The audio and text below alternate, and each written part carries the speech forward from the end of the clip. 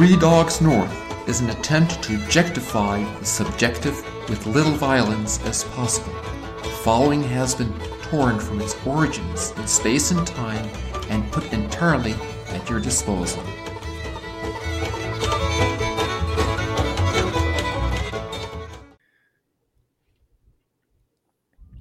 Let's rock and roll. We're at 26 minutes. Let's rock and roll. Can y'all hear me okay? Am I coming in all right? You're coming in hot.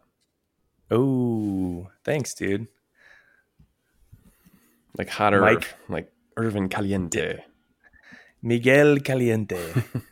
We have this really corny joke that we did in seminary where we just translate Hispanic guys' names into English. Like Miguel Flores would be Mikey Flowers. Mm-hmm. Or my favorite is, gosh, I'm forgetting his, Emmanuel Torres Fuentes. Emmanuel Torres Fuentes. Emmanuel Towers Fountains. He's I awesome. had a maintenance guy at St. Benedict called Roberto Reyes. Me and Tom call him Bobby Kings. Bobby Kings. Mm-hmm. Yeah. Yeah, one of my good buddies, Ray Panetta. King Panetta. King Pineda.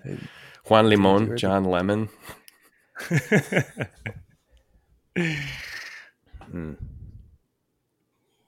Really makes you think, doesn't it? I think Danstrom means in Norwegian, that means an old wooden ship. Scholars are still arguing about it. I don't think anybody really knows.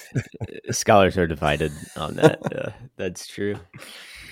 Roberto. Hijo de Juan. That was DMAC. The reverse of what I'm saying to you, Rob Johnson, was Roberto Hijo de Juan. That's true. Mm-hmm. D-Mac. Love that guy. Mm-hmm. Talked to him the other day, actually. How's he? He's doing great. He loves Benedictine. Nice. This is great podcast stuff. Just like, let's talk about Irv and DMAC and like some of our friends. Just like nobody drop knows. Names. Yep. Hey, because we're on a time crunch, I have, we were talking about before the notion of the possibility of a newsletter, maybe someday. But I want your guys' thoughts on, I don't know if we would do this in a newsletter form. I've been reflecting a lot on, I just call it the Christian life of like trying to live a more simple life. And even like I got a combo coming up with the New Focus team director and just going to kind of talk through some of the, what I see as like uniqueness to campus here, which brings like certainly challenges, but at least in my own, I just the spot where I'm at, like I really do see them as like potential graces for like these upcoming couple years. The fact that like we don't have any type of space on campus and no Newman Center and things like that. But it's similar. I don't know if you've talked about it openly on the cast, Connor, but I've been so impressed with, I don't know, just like the vision you guys are laying out for vocations in Chicago of like further, the way I hear it is like just further and further from like a recruitment, but rather like an invitation to an actual like communal life within the like parameters that like the Lord has put you. So anyway, I just have really been, I don't know, just felt a very pull to like stay there and really strive for like a Christian life, like a shared life, which tangibly here looks like sharing more meals and like doing smaller things that actually produce like real friendships and getting away from like, even more so getting away from like programmatic things. And so anyway, maybe since we're on a time crunch here, I'll just throw that out there of like, I don't know, thoughts in general, or like what have you guys found that has actually produced like, hey, this is like, this facilitates like a Christian state in life. Mm-hmm. Yeah, I think I've done a lot of reflecting on this. And I feel I feel really good right now, in the sense that IPF has come at a really cool time for me in my priesthood, 8 years in, like just renewing a lot of those things from IPF, Institute for Priestly Formation, Ignatian Spirituality, contemplative prayer and spiritual direction and stuff like that I learned as a seminarian. But it's easy to kind of fall back into an activism or a feeling of like, I think the two opposites that we're trying to avoid and find a synthesis is quietism, which is all you really need to do as a priest is like to do your holy hour, pray your breviary, say your mass, and the rest is up to God. Versus activism, which is like, we got to get out there, new evangelization, pound ground to gain ground, like do everything the church asks me to do kind of thing. Steady gains, baby. Right. Yeah, steady just gains. Like 7-8 masses on Sunday is not enough. There's people out there that need the Eucharist. So it's like we're pretty much all about me and what I do. And what you're talking about and what I've been longing for, what I think you're talking about is a third thing, which is what I think the charism, if we have one, of the diocesan priesthood is which is being like a man at prayer who is in the world. You know, the original guys, the apostles. Jesus calls those he wants to be with him so that he can send them out to preach. So the two things, it's like a heartbeat. Like you're going to be with Jesus in communion with the other disciples around him, like, and just to be with him. And then go out and preach. And so the content of your preaching is a relationship with Christ. And for us, particularly centered on the Eucharist and the Word of God, the preaching, like the lectionary and stuff like that. But yeah, I think for me, I've always kind of gravitated toward a certain vision. We joke about being life coaches and, you know, like live your best life and lift yourself up by your bootstraps kind of self-help stuff has appealed to me because I've always kind of, like, from the time I watched Rocky and the training montage, I always thought I could be better than I am if I just worked harder. You know, if I just did things right, if I just drank 8 eggs in the morning and went for a run, I'd feel better. I'd be stronger. I'd be better. But lo and behold, no matter how hard you try, you never actually get any better. Or, you know, like it's the Ben Franklin problem. The more you work on this virtue, the more this virtue flags. And so it's very, very frustrating. And I also kind of feel there's a lot of, in me, inadequacies about just like how to be human, how to live a more human life, like how to cook a good meal, how to, you know, live more communally when I'm a pretty big introvert, and things like that. Just insecurities that are not just like human flaws that need to be worked on through natural means, but like very deep places in my heart that need to be spoken to by love, you know, by the Father, so that it can like unlock a freedom that's, you know, allows me to live a more human life and flourish. So like I actually have been cooking more. That's one little thing I think I can do that I feel like I'm in my mind thinking I could get carry out right now, eat it in front of the TV, or call somebody or text him or something, you know, and say like, hey, I'm going to the store. Do you want to have dinner and then watch TV? You know, like the more communion move is to like make a meal for myself and someone else. And even if it's not that good, like that's a healthier place physically, emotionally, spiritually, socially. And yeah, like we were talking before the recording, just like situations where I could see very easily myself or brothers with a lack of that kind of like, for lack of a better term, like normal human life of like a family and a stable routine. Like I go to work, I come home, I eat dinner, you know, hang with these same people and develop these relationships over decades. I'm just basically like new assignment, throw myself into it. Second assignment on top of my current assignment, throw myself into it. And you just get like divided over millions of shallow relationships. And it's pulling you more and more away from what's core to your identity, which is your relationship with Christ. Or at least that, like, it feels like that's in competition with the other things, that you would feel like, I don't want to do this anymore. So it requires us to be at peace somewhat with like not always accomplishing things. And I've been amazed, and this is not why I do it or have tried to do it, like it's this secret code for unlocking God's blessings. But I have noticed that living more intentionally like this, as little as I do it, or as half-heartedly as I do it, in the measure that I'm in communion with God, it's really true that like it's easier to see fruit than if you're just like trying through programming and ingenious preaching and good storytelling to like win people over to Christ. It's easier to just let him do it through this organic life that you let flow through you, and you become a more alive person. And the priesthood is a way to be fully human and not just a busy guy who everybody says, "Oh, Father, I know you're so busy, but do you have an hour to give?" And then you're in your heart thinking, "I do have an hour to give, but I don't want to give it, but I'm going to give it because I feel obliged to. So here it is. And now that's one less hour I have for myself." And it's, I don't know, like I saw that path and I'm like, I don't want to do it. So I'm on this path now. Wearing my sweatpants. Living my best life, baby.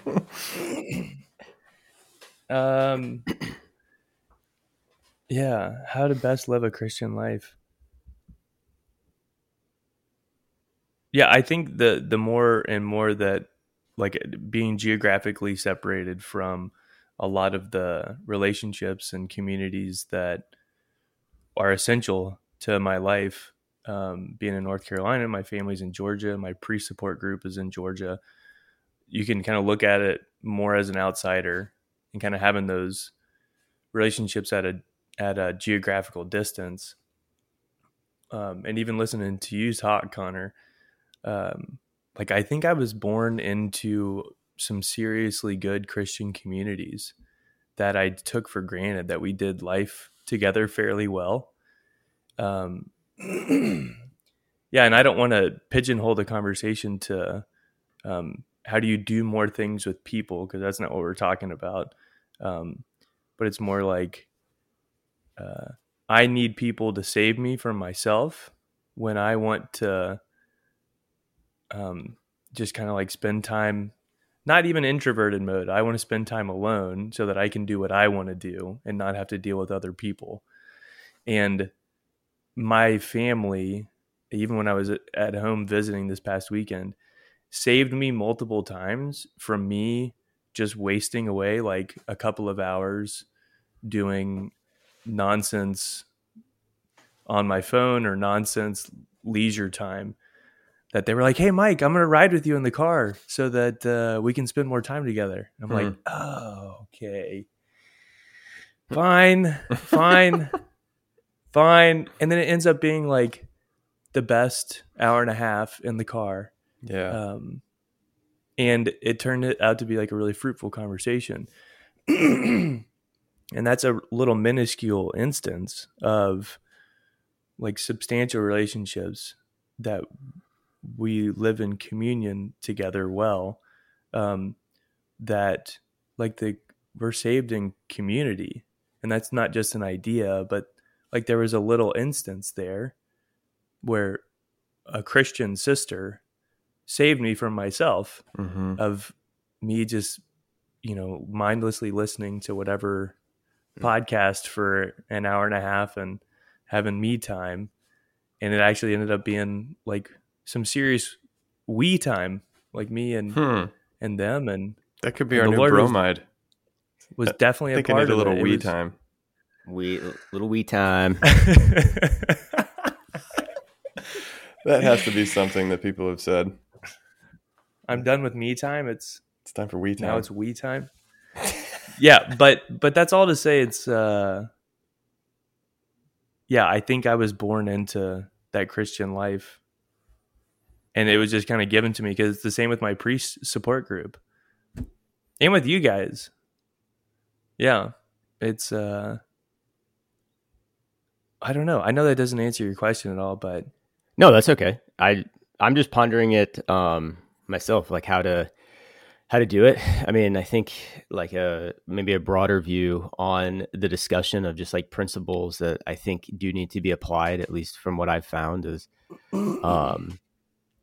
like it does, like it involves very much the freedom of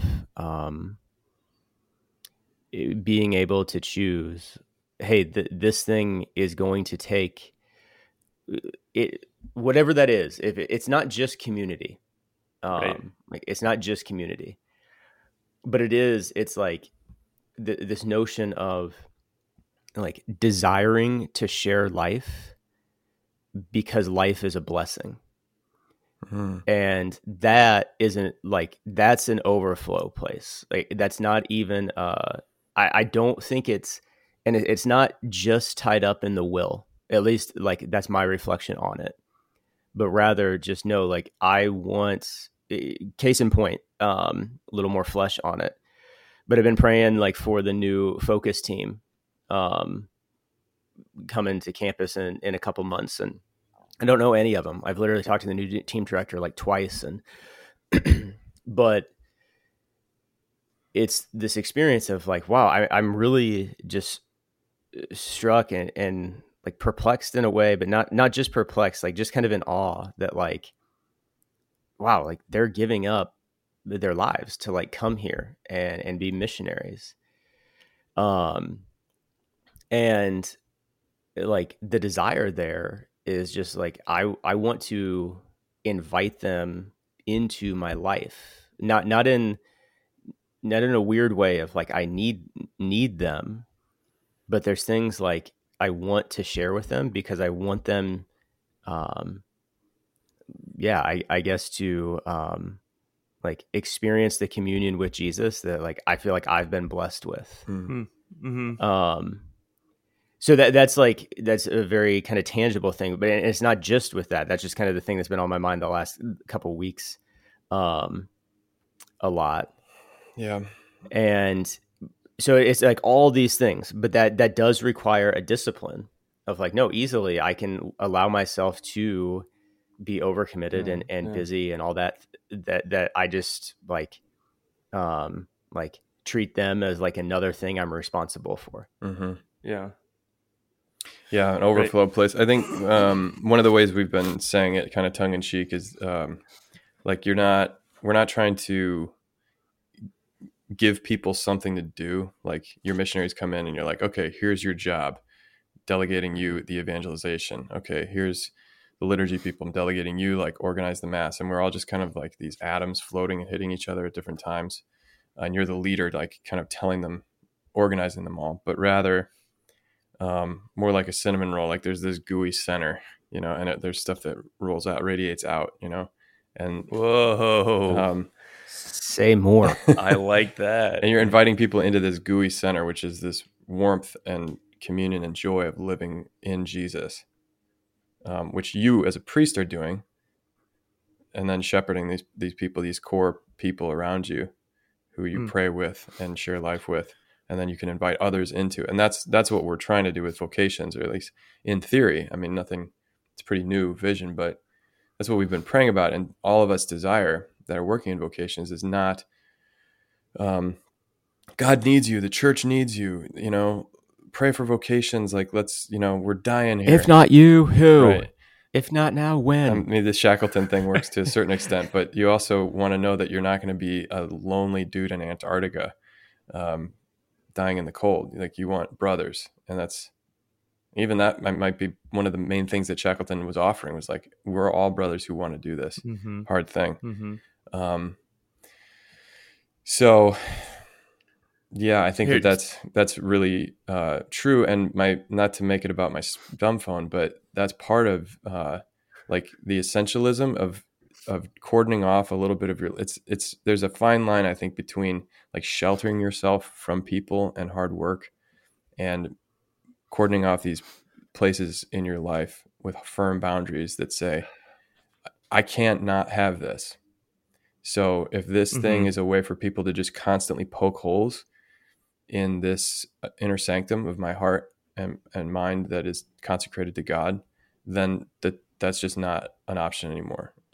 And that, for me, I'm not saying that's for everybody, but for me, that like I don't regret 1 second not having a smartphone. In fact, I wish I did it sooner, because it was creating mania. It contributed to this cult of busyness and constant communication that was inimical to living this GUI center.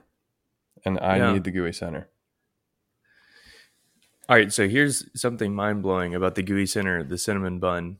Do you remember Father de Gaulle's FT spiral nebula? Mm-hmm. Yes. Dude, yes. That's basically the food analogy of the FT spiral. Well, you're gonna have to send a picture of it to Megan to put on the to put it up. Yeah.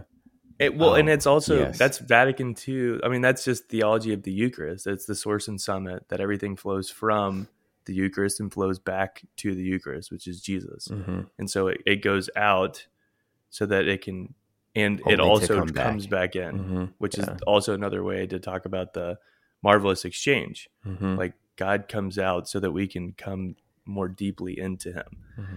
And so like cinnamon bun has all of that deep theology action packed in there. Yeah. I remember as a kid looking at the cinnamon bun in my eye, tracing the path outward and then back inward. It's It kind of just keeps hypnotic. getting better. And then just going, No, that was one thing. I was very meticulous with my dessert eating. I would pull the parts off and eat them, because dude. then you get at the Preach end just the GUI center. That's all you get. Boom, baby. That's the drumstick. Yep. That's the drumstick with the chocolate Yes. in the bottom cone. Yep. Yeah. I would also with chocolate cake, with the 2-layer chocolate cake, just pull the cake out from in between the layers of frosting, so I could just eat the frosting at the end with just a little bit of cake stuck to it. It's all heaven, man. Yeah. That's Like, it's just- disturbing. that's what awaits us. That was too far though. Yeah, I was tracking. Like, so I've been reading Ratzinger's Introduction to Christianity. Just all my books are packed away still. I don't have a home, by the way. This is the third location in a row that I've filmed from a different place, that we've recorded from a different place. You never want to be taken to a third location. Dude, That's this when you is never not get good. found. Introduction to Christianity, that has a great analogy in the beginning of the clown. With the clown. Oh my gosh. Yeah. So good. There's a Yeah. lot. Dude, this book is unbelievable. And how dare he To call it an introduction to Christianity. Yeah.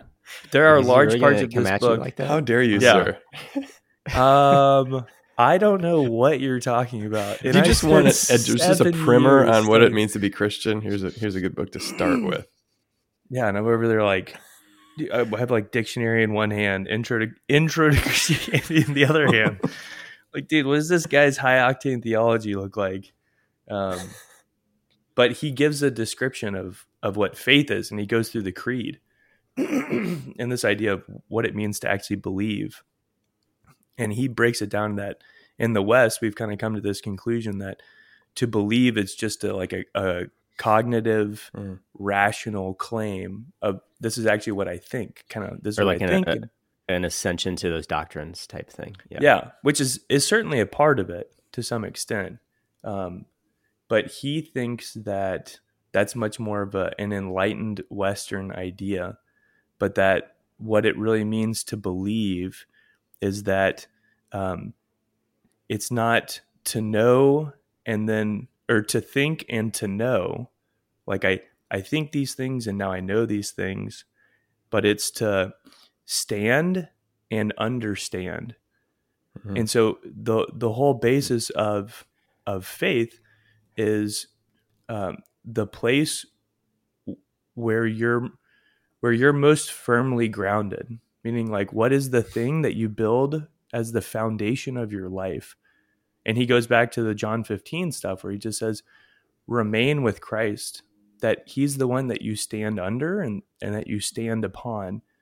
And then the more and more you stand there and live life, which is like to extend that image with the GUI center, like, do you remain in the GUI center? Do you stand with Christ? And then the rest of life can build around that in its proper order.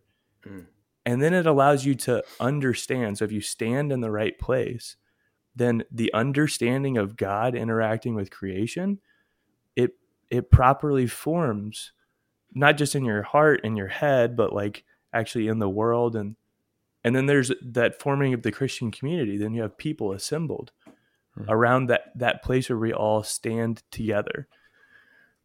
And that's a part of what's been really helpful transitioning is like, I don't know what's going on here. But if I stand with the right person, like I don't have to make meaning, but that God is the creator and he creates that stuff. So I just have to continue to stand with him, and then the proper meaning will unfold. And like, I think that Christian life will unfold as it's supposed to here as well. And I have a part to play in that, but it's like, this is God who's doing that. I just want to stand with him. I can't stand anywhere else. Mm-hmm. That's dynamite. For whatever reason, it made me think of and I know we got to go, but it made me think of just stories and images from Death Comes to the Archbishop, of like his life, but yet he would always like, there was just like this certain order. Like I remember towards the end of that book, I don't know if you guys remember, but like he had his garden even as the Archbishop of this like insanely big place. Mm-hmm. And anyway, yeah, it just made me, there's more to say on that, but I love that. Yeah, if you don't have time to do a garden, then you don't have enough, then you have doing too many other things that aren't important. But hey, if y'all want to keep talking, please feel free to. No. But I do have to go. No, that's not the communion move. Maybe we'll continue this next time. Yeah. Absolutely. See ya. All right, later. All right, see you, dude. Love you guys. Follow 3 Dogs North on Instagram.